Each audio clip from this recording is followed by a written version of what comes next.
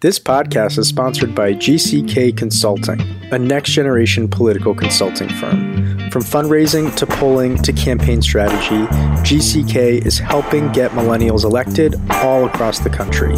To learn more about GCK and their services, just go to gckconsults.com. Again, that's gckconsults.com. All right, now to the podcast.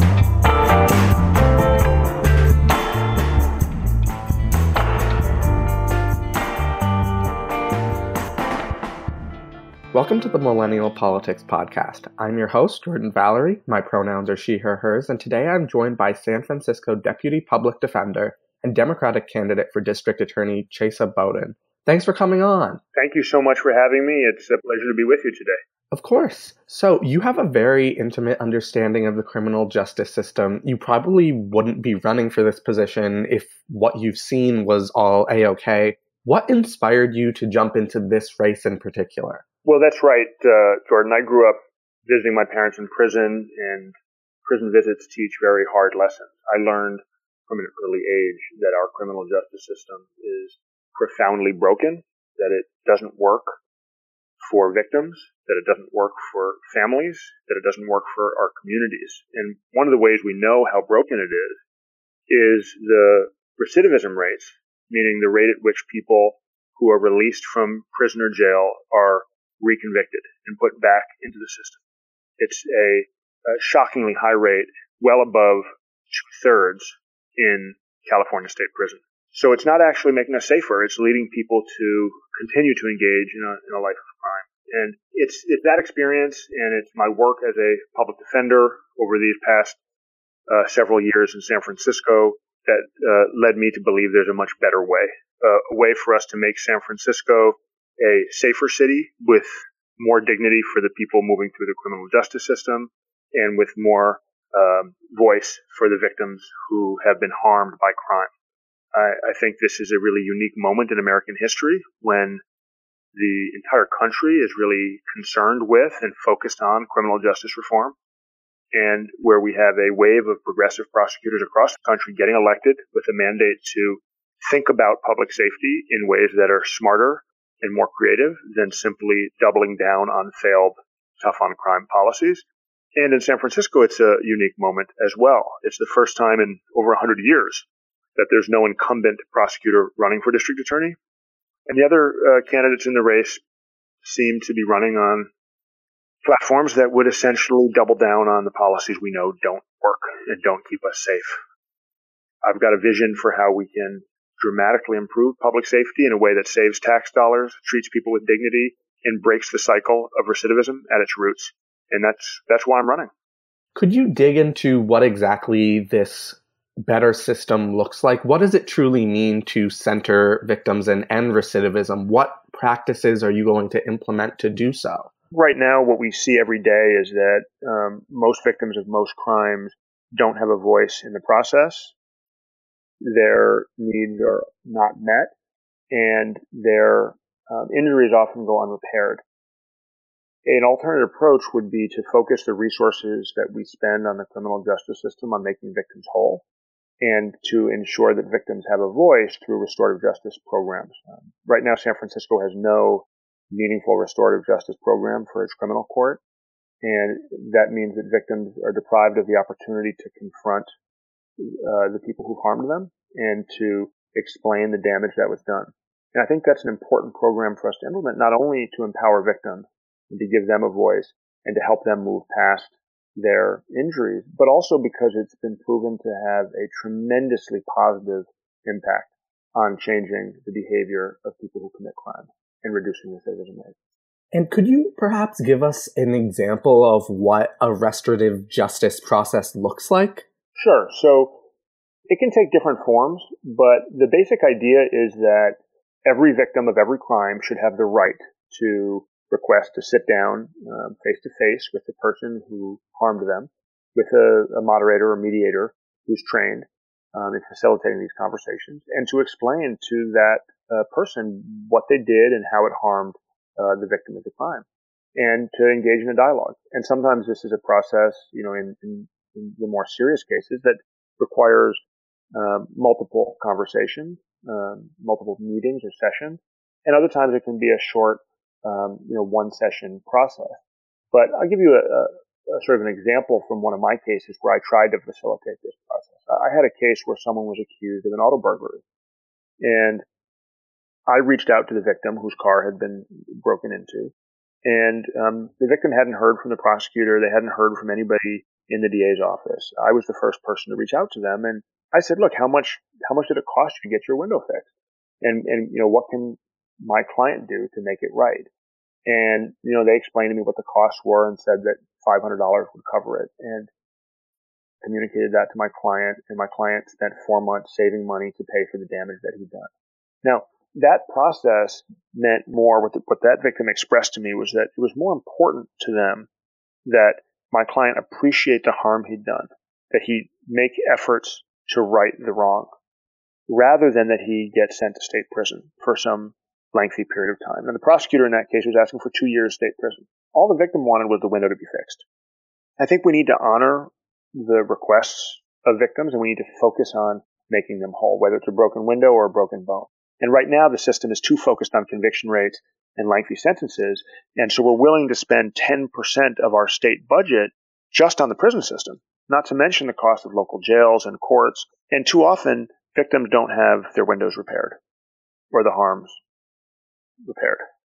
How much power does the DA actually have in this process? Well, the district attorney is the most important and powerful actor in the criminal justice system, because the district attorney decides who to charge with what charges and what approach to take to resolving those cases. So the district attorney can prioritize enforcement of certain laws and can prioritize resolution of cases in certain ways. So, for example, right now in San Francisco, we spend far too much of our criminal justice resources, limited resources, on misdemeanor cases. 2/3 of the jury trials in San Francisco are misdemeanor cases. It's my view that the cases that warrant the most attention and that we should be focusing our resources on are the serious violent felonies. So those are decisions that are made by the prosecutors. And by the same token, if you're going to resolve a case without a trial, it's up to the prosecutors to make an offer about what the case is worth, what a fair outcome is. And unfortunately, in most district attorney offices, those offers, plea deals, are based on conviction rates and length of sentence. They're seeking to send people to prison for as long as they can in most cases. I would much rather the focus be on making the victim whole and ensuring that the person doesn't come back into the system whenever their time is served. So I think we need to focus on creative solutions that break the cycle of recidivism and free up resources to make victims whole. And something you're touching on here, I think, is the issue of punishing people for violent offenses, but not actually stopping further violent offenses from happening. How exactly do we go about responding to violence in a way that hits the root causes of why these violent actions occur in the first place? That's a great question. And, these are not easy problems to solve, but I think we need to understand what motivates the behavior if we hope to change it. In San Francisco, 85% of bookings into county jail are a person suffering from severe mental illness, drug addiction, or both. That's a staggeringly high percentage of people. Now, if we don't understand that, and we treat people who are severely mentally ill or who are severely drug addicted the way that we would treat people who don't suffer from those afflictions, and we expect them to respond to the same incentives, then we're never going to change the behavior, and we're always going to have more victims of crime. And it's going to be a revolving door, which is exactly what we see today. We need to understand the treatment and hold people accountable in a way that changes the behavior. So if you're mentally ill and you do something violent, it doesn't mean you don't get prosecuted, but it means the prosecution should focus on not just punishment, but also treatment and requiring that you engage with services so that when you get released, you're in a better place than you were before and you don't do the same thing again. Simply sending people who are severely mentally ill to prison for 2 years or 4 years is not going to change their behavior. And what we've seen is it makes it more likely that people will commit crimes. If we want to prevent there from being another victim in the future, We need to attack the problem at its roots. Punishment and accountability, but smart, tailored, individualized. And when it does come to punishment, do you believe that prisons are part of a just system? What are your thoughts on the proposal to abolish prisons? I have spent my whole life visiting prisons, and I know that many of the children I grew up with in the prison visiting room themselves ended up incarcerated. I know that the simple fact of having a parent in prison dramatically increases the chances that that child will end up incarcerated themselves at some point.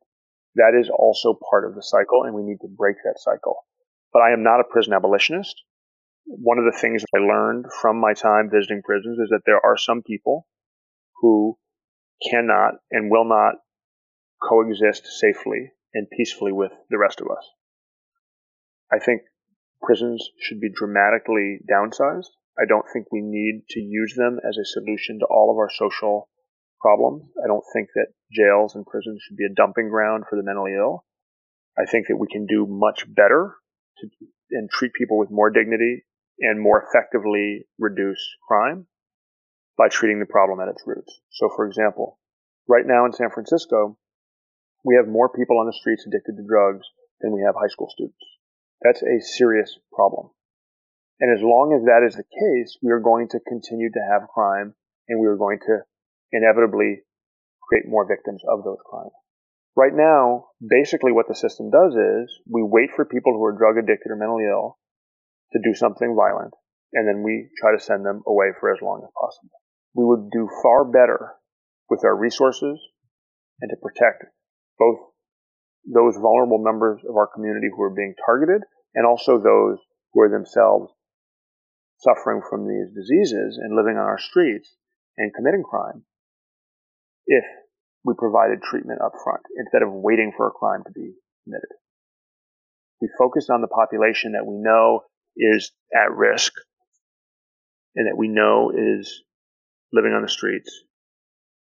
And if we intervened before they committed a violent crime, we would do far better to enhance public safety, and we would save tremendous resources, and we would make the system more humane in the process. And for individuals who you do believe should be in prison, what exactly should the prison experience be like for them? Prisons, for the people who are going to be coming back to our society, which is the majority, should be places that don't just punish but also rehabilitate.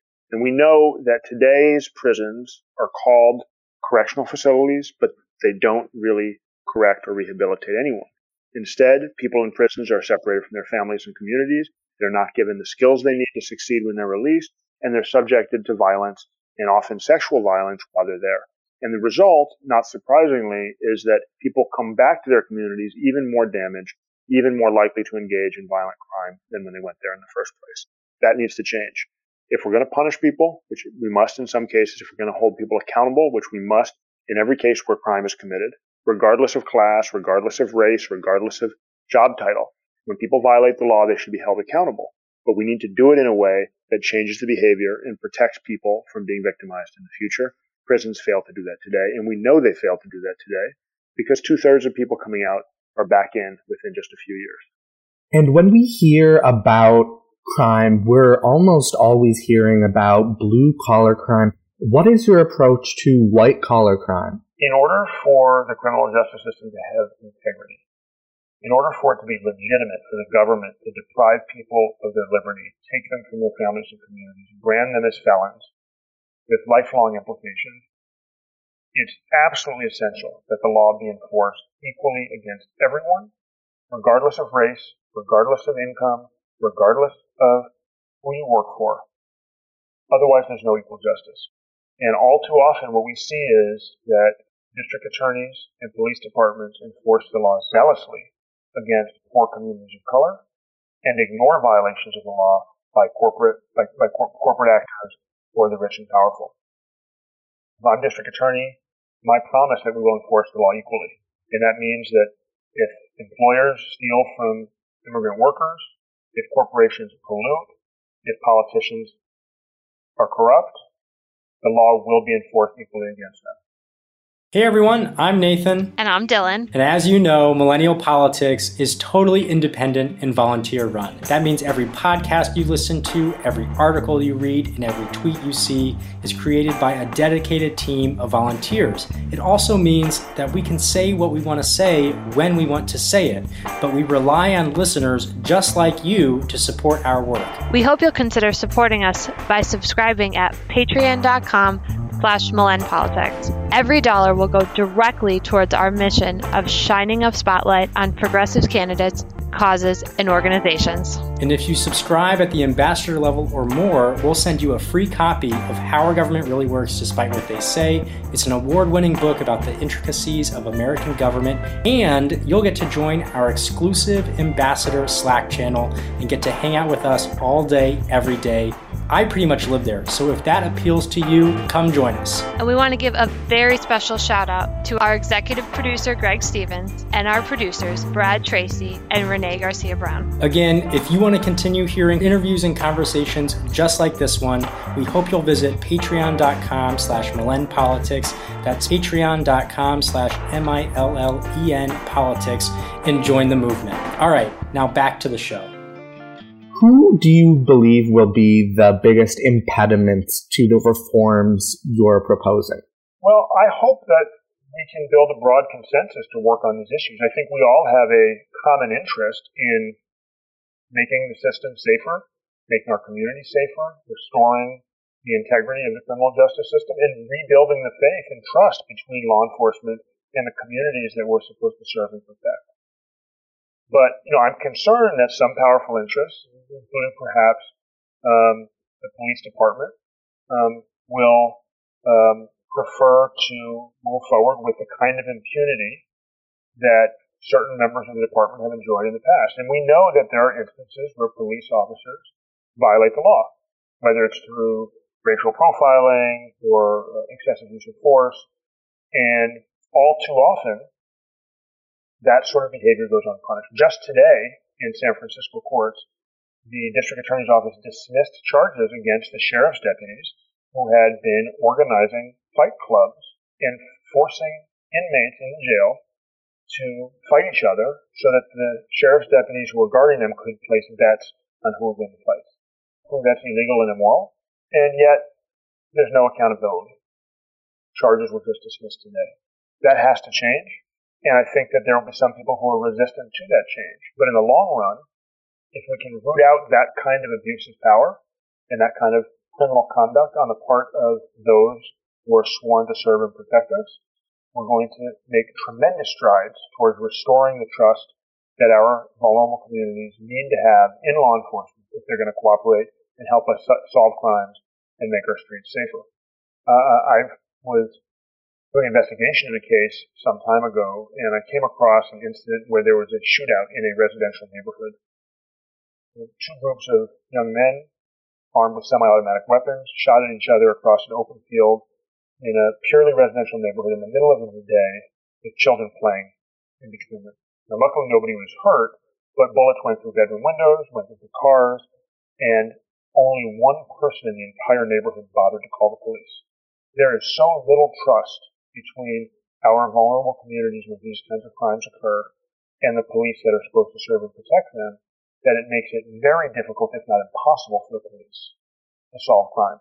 That puts all of us at risk. So it's essential, and it will be a priority of my administration to enforce the law equally and to ensure that the officers who racially profile, who use excessive force, or who lie on the witness stand in ways that undermine the integrity of the entire department are no longer in a position to do that, so that we can rebuild that trust, so that we can enforce the law equally, so that we can solve crime and keep our streets safe. Earlier you mentioned legislation. Do you view local and state government as allies to your reforms? I think that particularly in this era where we have a federal executive branch that is totally run amok and is violating the law and making a mockery of our system of values, I think that state and local governments have a critical role to play in not just policy innovation, but also in enforcement of the law and upholding of constitutional principles. And looking at specific communities that are disproportionately targeted by an unfair criminal justice system, what will you do to support the immigrant community? Especially in a place like San Francisco, our immigrant community is a really significant part of our identity, and it's a significant part of our culture and our history. And I think it's essential that law enforcement work with, not against, the immigrant community. San Francisco is already a sanctuary city. I support that policy.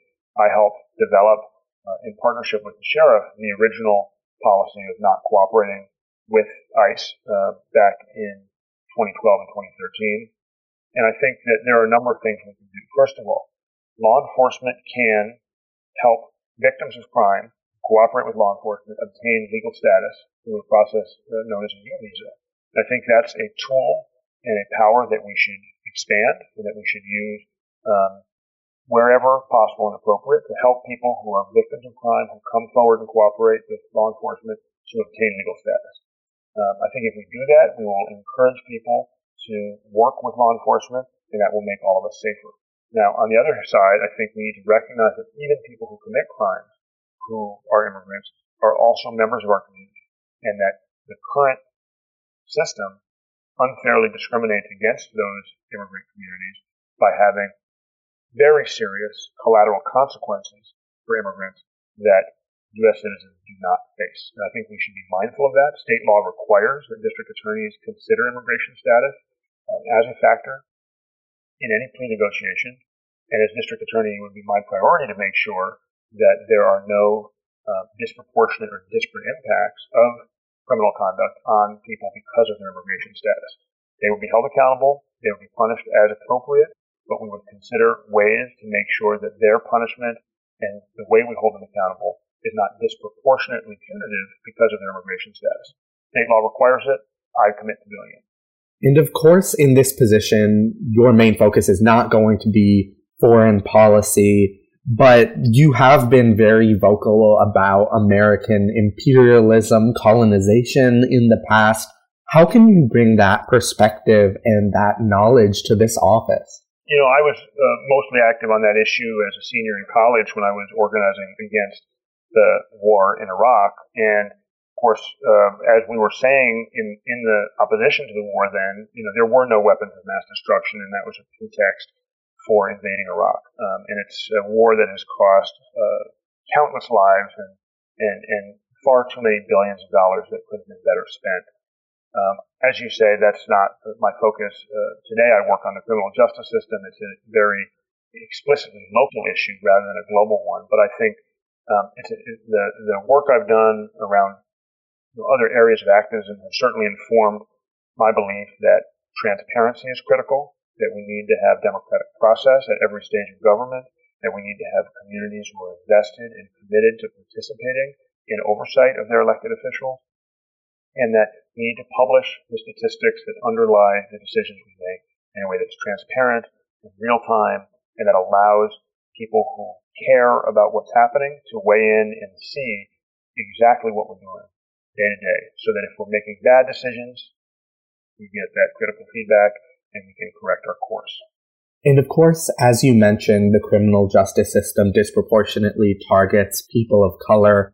How are you going about supporting racial justice, and how will you keep in contact and engage with racial justice activists and organizations? In San Francisco today, the population is under 5% African American, and yet more than 50% of the people passing through our jail and criminal courts are African American. There are vast and gross racial disparities, and one cause of that is over-policing of poor neighborhoods. I think we need to make sure that our law enforcement resources are being distributed equally, that we're enforcing the law equally across the city and across race and class groups.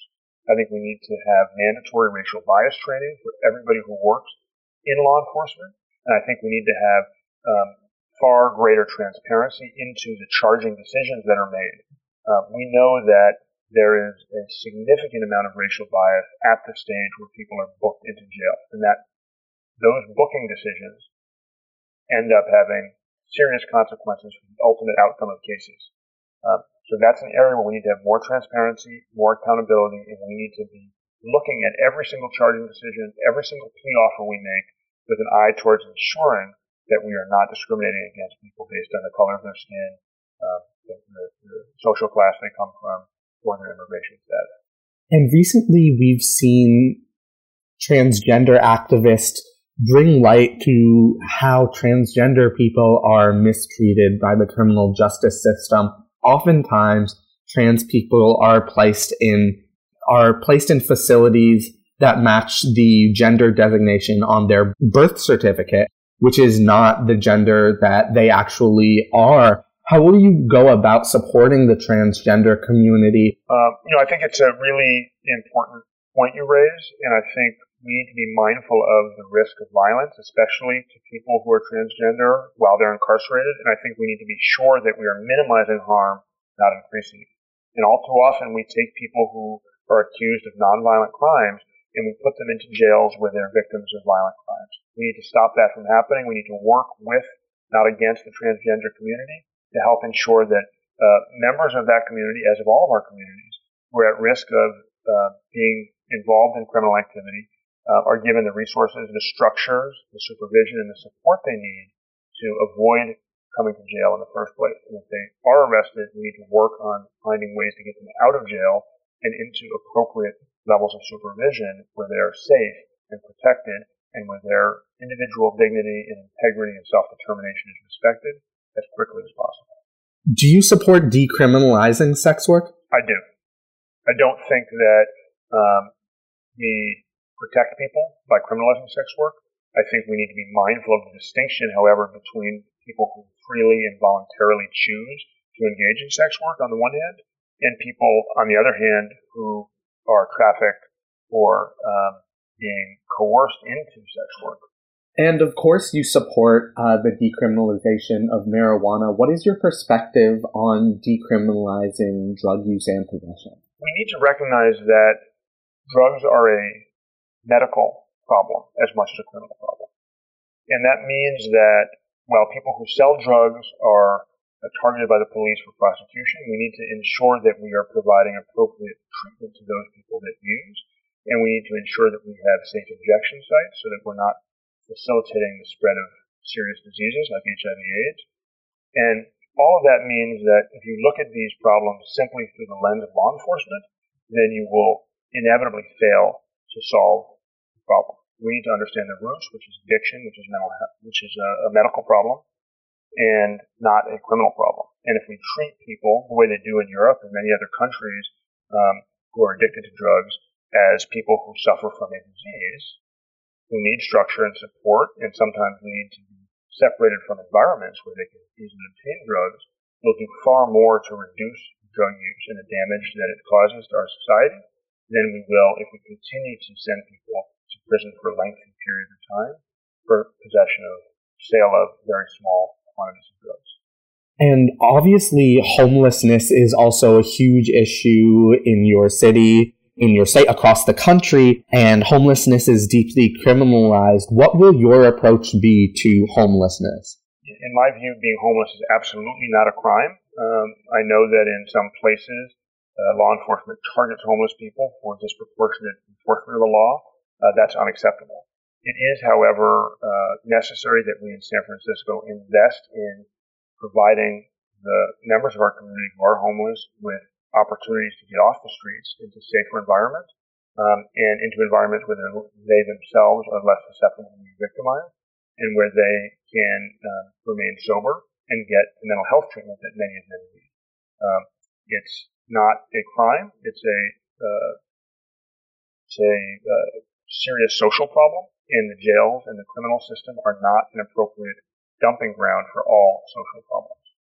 And what do you say to fellow young people who are interested in running for district attorney? I think you have to take a look at your community and take a look at the moment, the historic moment that you live in, and evaluate whether it's a effective way to implement the kinds of reforms that are desperately needed in our criminal justice system. It wasn't 10 or 15 years ago in most places. And I think today, increasingly, it's becoming a critical front line for engaging in the kind of structural reform that's necessary to reimagine and reinvent the role of the prosecutor and the role of the criminal justice system in keeping society safe and holding people accountable, in investing our tax dollars in ways that are effective and that, as I said, make us safer while treating people with more dignity. And what can folks do to get involved in your campaign and learn more about you? Well, they can sign up to volunteer, and they can read some of the news stories about our campaign at my website, www.chesaboudin, that's CHESABOUDIN.com. And we'd love to have volunteers from anywhere and everywhere. Of course, we're focused on San Francisco, but we've already had hundreds of volunteers sign up from across the country. And we're very happy to have this campaign and ultimately San Francisco's district attorney office, after the election is over, be a model for how to more smartly keep our communities safe for the whole country. And I think San Francisco is well positioned to lead the nation on smart justice, on smart safety, and on a more humane approach to ending the recidivism that is plaguing our communities. Okay, great. Well, thank you so much for coming on to the podcast today, and we hope to get you on after you win the election as well. And to our listeners, make sure to follow the Millennial Politics Podcast on social media, subscribe to the podcast on iTunes, and tune into the Progressive Radio Network every Tuesday at 8 p.m. Eastern to hear our newest episodes. Thanks for listening.